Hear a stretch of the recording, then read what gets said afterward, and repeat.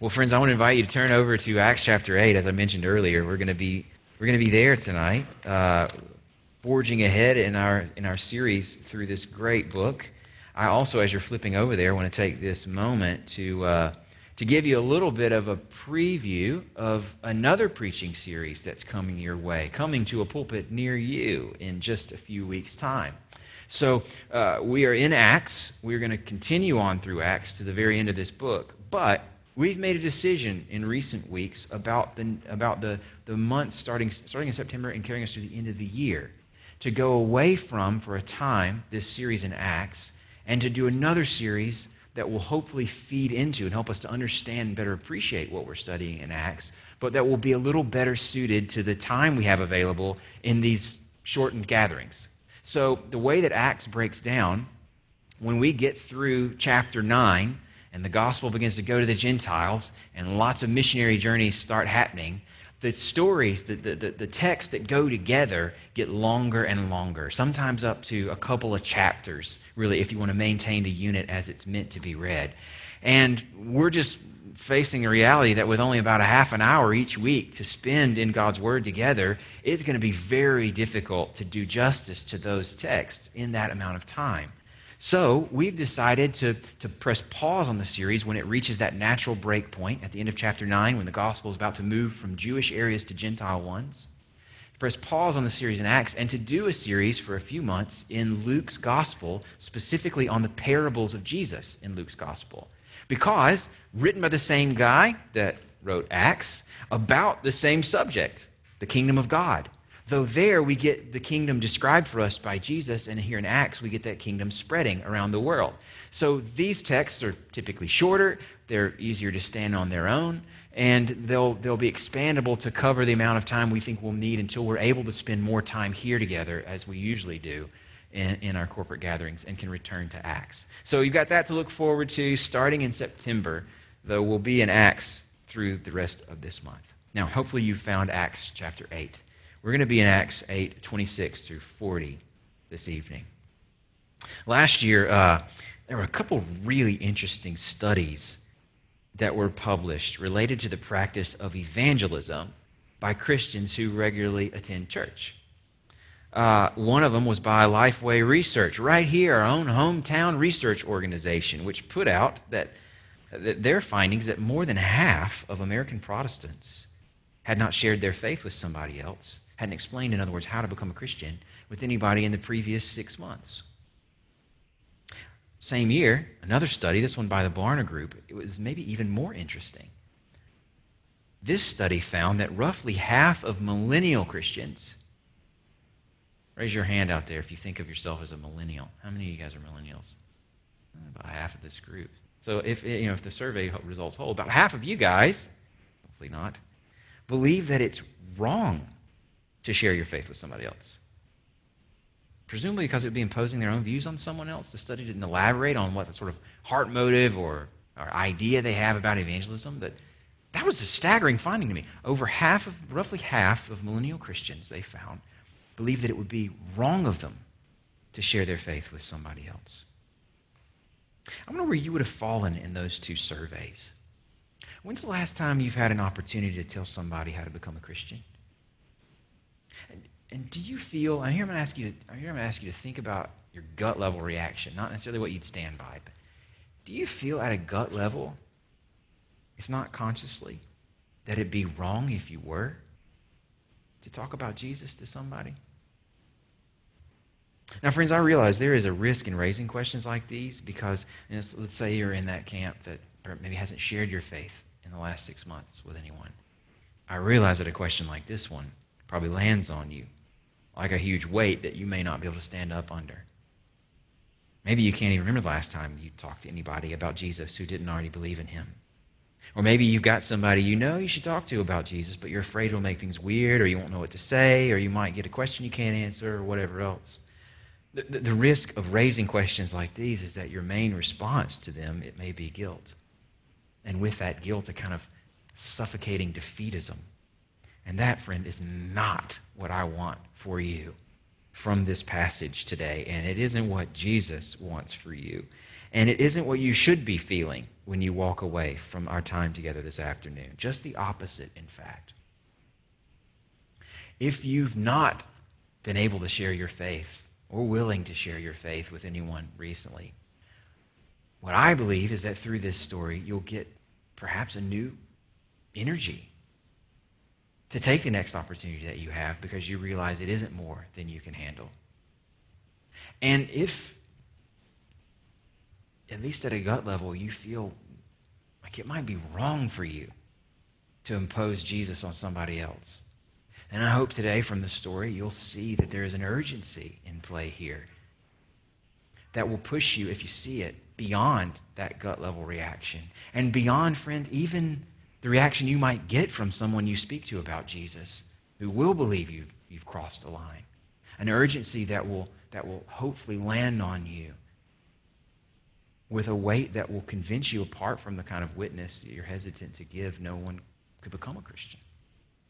These stories that we're going to, or rather the one story we're going to look at this afternoon is a story that combines optimism about what's possible with urgency about what's necessary and drives every single one of us to evangelism as a basic bedrock Christian responsibility. Now, this story that we're going to look at tonight is the first story in Acts about personal evangelism. We've seen evangelism happening already. We've seen these mass gatherings where the apostles and others like them stand in front of crowds and preach about Jesus and get this incredible response. Here's the first time, though, that we get to see a single encounter, a kind of zoomed in day in the life for Philip, same figure that we tracked with last week, and a specific person interested in following Jesus. I'm going to go ahead and warn you, there are plenty of things about this encounter that we shouldn't expect to be normal. There's a message that Philip gets from the angel of the Lord. That's never happened to me. There's an orchestrated meetup at just the moment when someone is reading a prophecy about Jesus to himself. There's what seems like an immediate baptism of someone who's then sent on his way to fend for himself in a new place with no Christians, just turned loose into the world. And there's a supernatural transportation of somebody by the Spirit from one place to another. In other words, a lot of things that really aren't reproduced elsewhere in the New Testament and that have not been reproduced in my experience. I don't know about yours.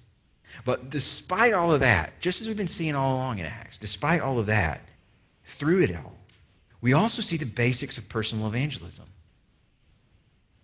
We see the elements that always belong in conversations about Jesus with those who don't yet believe. And we get the perspective that we need to take up this work for ourselves. I want to highlight both the perspective and the practical help that we can gain from this story. And perhaps the most important thing about this story, and the main thing I want you taking away from it, is the importance of knowing the difference between God's role and ours. You confuse the difference between God's role in evangelism and your role in evangelism, well, there are going to be any number of problems that are going to come from that. Some of them we'll talk about today. But if you recognize the difference between God's responsibility, God's role in evangelism, and yours, well, then you'll have no reason not to take up the calling that's put in front of you, and every reason to take it up with hope and confidence and expectation. I want to talk to you about God's role in personal evangelism and about our role in personal evangelism. Those are the two steps we're going to take today. And I want to begin by reading the story. And I'm going to ask you to stand with me in honor of God's word while I pick up in Acts chapter 8, verse 26, and then read all the way to the end of the chapter.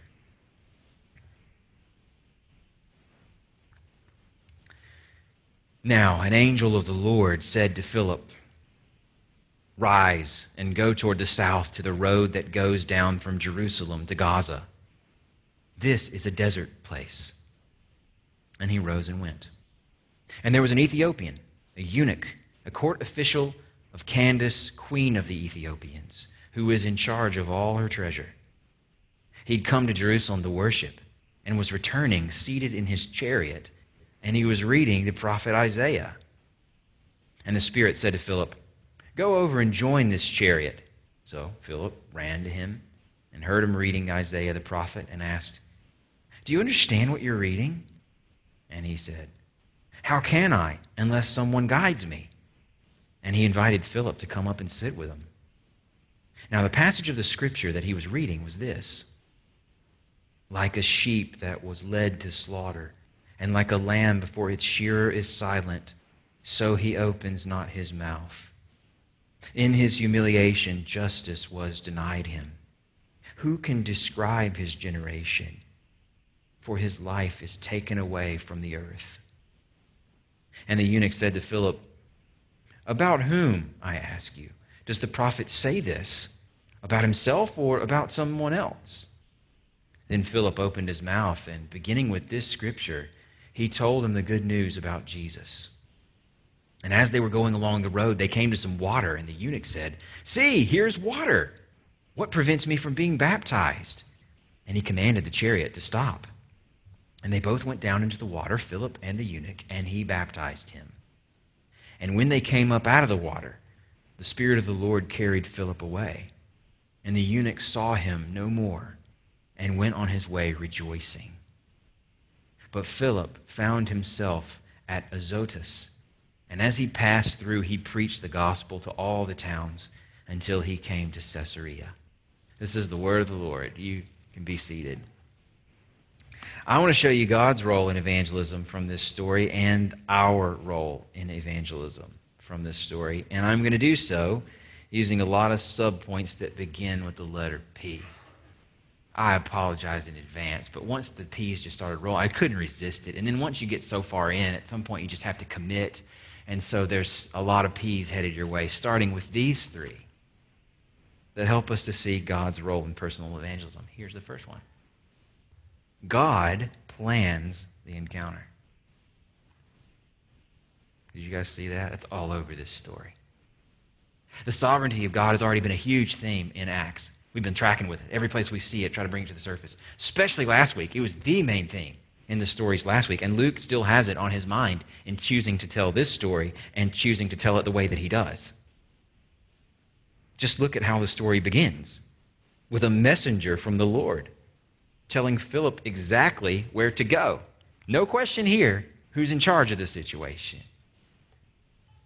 As if that weren't enough to show whose plan is working out, he tells him to go somewhere Philip would never have chosen to go if what Philip were doing was kind of making careful plans and doing demographic research and trying to maximize his impact. He would not have gone here. Now, Philip was already in a place where there's lots of fruitful ministry happening. People are coming to faith in droves. He's got them all around him, we were told last week. And now all of a sudden he's told to go to this road that leads from Jerusalem down to Gaza. And don't think when you think about this road like a street preacher on a busy corner, like Hillsborough Road pre-COVID. Somebody stationed out there with a sign screaming at anybody who comes past. That's not the situation. No, just to make the point clear, Luke actually drops in his little note.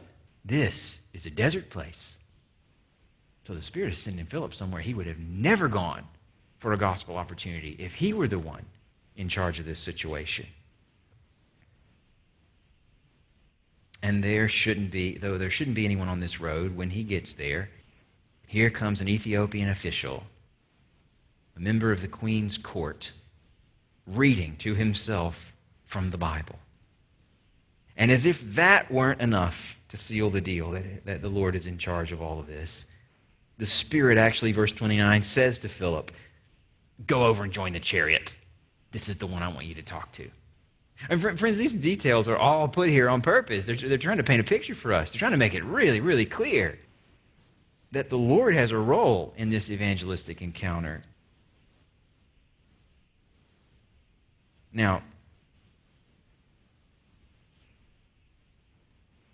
what's fleshed out for us through the rest of the Scriptures, it's indicated in these little details I've been trying to pull to the surface for you in this story, but it's fleshed out elsewhere, is that even though we may not always see all the visible signs that Luke puts right here into this story, God is always at work. He has a people that he intends to save.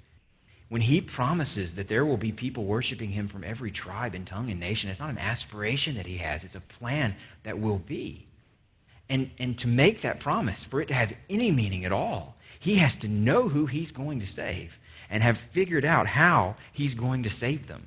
He is always active. And yes, we're responsible. We're about to talk about that. But we do what we do. We take up our role under the blessed sovereignty of God, who is a director who knows exactly what he's doing in and through our evangelism. Friends, that's going to be real important to remember here in just a minute. God plans the encounter.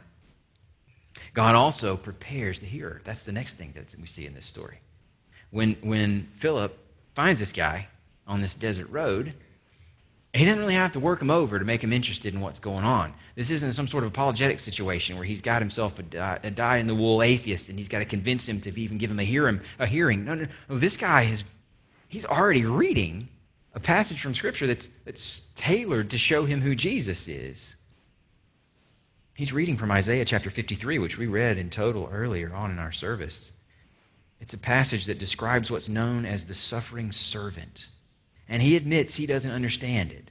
But clearly he's already open to it. He's seeking. He wants to understand. And this is another thing fleshed out elsewhere in the New Testament. Another role that God plays in evangelism. He works on people at the level of their heart to prepare them for the word that his people will bring to them. He speaks not just to the mind, communicating information, but to the heart, communicating desire. In other words, he stirs in people to prepare them to want what the gospel offers. That's his work. He's doing it right here. He does it still today. And here's the third P. So God plans the encounter. We've seen that. It's God's role to prepare the hearer. We've seen that. It's also God's role to produce the fruit. I suppose this one's really closely related to that second one, the prep that he does in people. But it's important to see that God brings conversion through his word to do what he's already said he would do, to spread the gospel to the ends of the earth. I think that God is the one bringing this man to faith rather than Philip's skill or pluck or hustle is woven into how the story is told. Many of the details we've already pulled to the surface. But what's here is brought right to the surface in other parts of the Bible. Here's one I just want to read to you because I think it's so relevant to the story that we're seeing play out in this chapter. Paul, in 1 Corinthians chapter 3, writing to a church that was in some sort of a tussle over these different personalities that had brought the gospel to them, that were teaching them, kind of lining up under which one they preferred, that sort of served their own individual brand the best. And they were saying things like, I follow Paul, or I follow Apollos, as if that's what it was all about. Paul writes to them and reminds them in 1 Corinthians chapter 3 that God's the one who's really doing this work. Listen to what he says. What then is Apollos? What is Paul? Servants through whom you believed, as the Lord assigned to each. I planted, Apollos watered, but God gave the growth. So neither he who plants nor he who waters is anything, but only God who gives the growth. He's the one that brings this man through Philip's testimony to the point where he wants to commit to Jesus, where he's seeing water in this desert place, wants to go all in right away. And he's the one who will produce fruit through this man, presumably, and through so many others in Acts, wherever this gospel goes. Why do I belabor this point? Friends, you need to know that before you ever take up your role in evangelism, God has a role too. And his role matters even more than yours. He's always at work. He's at work in ways we'll never, ever recognize. And he's bringing the gospel through his people, through you, to those that he's already prepared, then producing fruit that we could never hope to produce for ourselves. So for whatever reason, you may feel hesitant to get into the game, to take up the opportunities that you've seen around you. I guarantee you that knowing more clearly what God's role is will make you more willing to take up that opportunity anyway. When we see what God's doing to bring people to faith through his word, it gives us hope to take up our role in bringing his word to them. And it protects us from pulling his load over onto our shoulders and getting crushed by it. And it protects us from seeing our own limitations and being crushed by them so that we never do anything. There's a lot of ways to have the zest taken out of your evangelism. But chances are you're looking at your own limitations, or you're looking at the scale of this work and carrying more of it than he's meant for you to carry. So that's God's role in our evangelism. Now I want to talk about our role. It's not the same as his, but it's a crucial role that you have in front of you and for which you have everything you need already. Here's 3 more P's. It's our role in personal evangelism to pray. Prayer is role number 1. Friends, if it's true that God is sovereign over our evangelism, then that means the first step for each of us has got to be to ask him for his help. If he's already at work and all of it really depends on him, if we're to have any hope of success, then praying to him is not just a tack on, it's the foundation. It's the starting point. We have to ask him to do what he does, what we can't possibly do. Now, I get that there's no explicit reference in this story to prayer. I realize that. But if we were to broaden our scope out a little bit, if we were to say, step back a couple chapters in this story to Acts chapter 4, well, then we'd be in this scene where the apostles have been preaching about Jesus, they've been arrested, and then they've been warned not to keep on preaching about him anymore, to sort of shut it down right here, keep it to yourself. And as soon as they're turned loose, they go back to their friends, and all of them gather in prayer. Do you remember what they prayed for? Acts 4:29. Grant to your servants to continue to speak your word with all boldness, while you stretch out your hand to heal, and signs and wonders are performed through the name of your holy servant, Jesus. You see the prayer? Give us boldness to speak. We'll speak, you act. Just keep it up. And right here in this story, that prayer gets answered. I wonder if your prayer life includes prayers like this one. Friends, do you pray for opportunities? Maybe even opportunities to speak to specific people that you know need Jesus?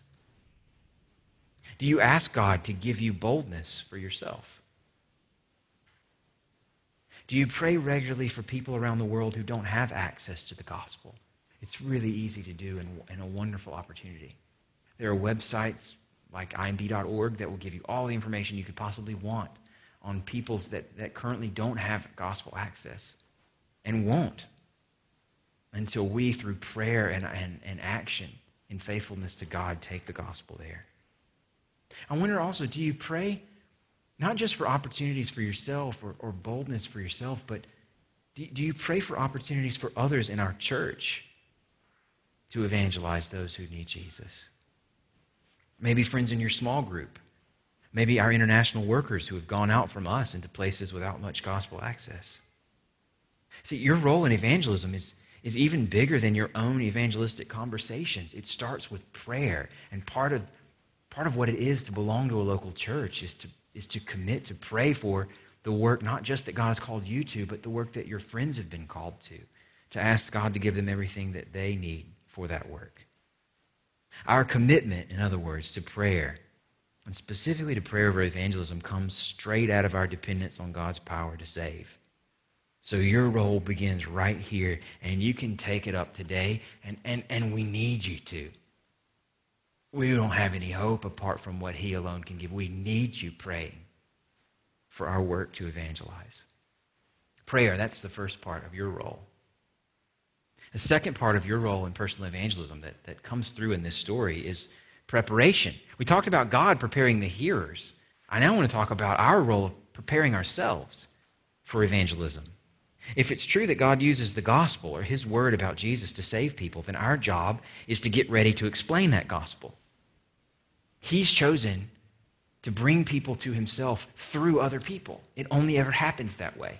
When someone takes the news about Jesus and who he is to somebody who doesn't have it yet or doesn't believe it yet.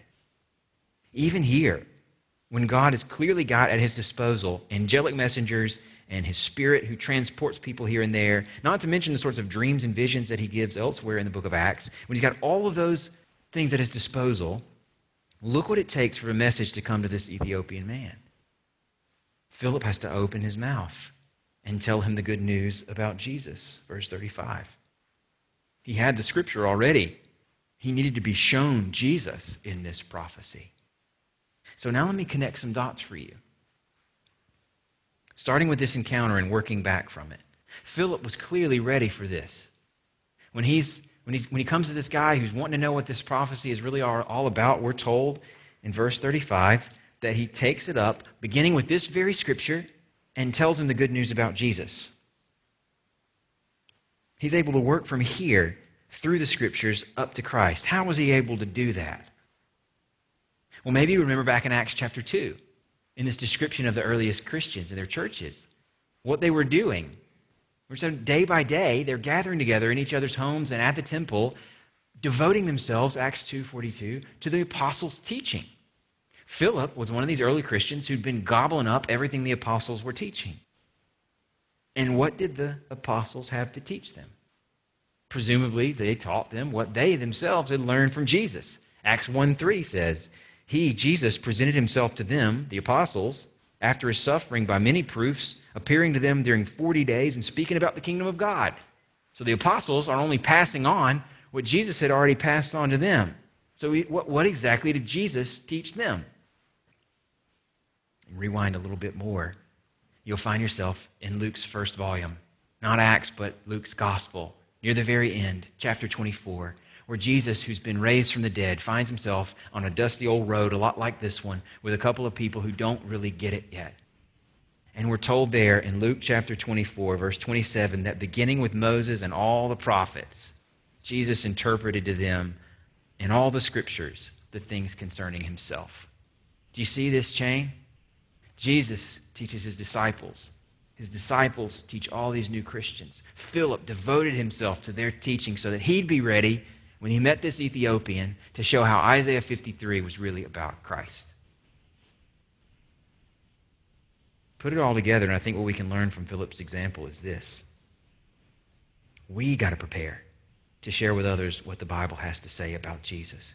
And what specifically we got to be ready to account for is what the Bible has to say about Jesus as our substitute before God. Isaiah 53 is not a random passage here. We read the whole thing earlier. 12 different times in that chapter, the prophet refers to a substitution where Jesus takes on himself something that we otherwise would have had to bear. He carries our sorrows. He bears our iniquities. Our iniquities are laid on him, and he's bruised for our transgressions. And it's by his stripes that we are healed. There's the reversal all through that chapter. Over and over and over it happens. So what we need to be ready to explain to people, what you may need to hear today, friend, for the first time, is that Jesus isn't who you may think that he is. And this religion, what it means to follow him, is not what you may have come to expect from religion. Your default mode is likely, I obey, therefore I'll have a place here. God expects me to perform, and I'll get what I can pay for. That's a default mode that comes in all of us, and it's reinforced all around us. And it's directly contradicted by the picture of Jesus in Isaiah 53. Now, in this picture, he gets what you deserve. You get what he deserves. There is a forgiveness and redemption available to anyone who will trust in it, not because you changed your ways, but because he became like you and took what you deserved. We got to be ready, friends, as evangelists, to show how Jesus is the key to all of the scriptures. Because without knowing that, there's even stuff in the Bible that could be read to kind of affirm our default mode. That the Bible's really just another pattern of living that will lead you to a new and better kind of life, or open God's hand and start flowing the blessings you hope to gain. That's a default mode that can be found in the Bible if you read it out of context. We got to prepare to see Jesus in all of it, and specifically to see him and his offer of forgiveness through his sacrifice. Now, I want to conclude here with a really important qualification to everything I just said about preparation. Because I know you may be hearing, okay, so I've got to master how to find Jesus in the Old Testament. I've got to be an expert on how to read laws and prophecies in a way that points to Christ, and that's hard to do, and I can't, and so therefore evangelism must be for somebody else. And I want to, if you're thinking that, I want to just say, no, that's not it either.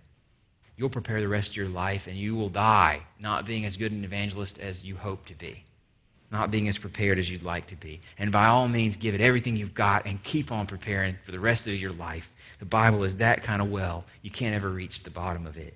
But you already have everything you need if you have the gospel, because God's Spirit is still active. He's still at work. And you may not get transported anywhere or have an audible voice telling you where to go or who to talk to, but you can cultivate right now the same kind of openness and eagerness that Philip had. You can have, in other words, a posture like Philip's. And that'll mean expecting. That'll mean going through your life expecting to have opportunities to tell somebody about Jesus, because you expect God is bringing them to you. You expect that's what he wants. He's in this with you and for you. He will use you. A big role for God's sovereignty. Sometimes folks think that shuts down evangelistic urgency and effectiveness, as if, well, if he's got it anyway, then maybe that takes the pressure off me. Friend, I think it's just the opposite. When we know he's at work, we have the energy and the hope to step into a work that we know is too big for us and to expect that he's gonna set us up for success. So we'll go through with a posture of expectation, looking for a conviction on the heart.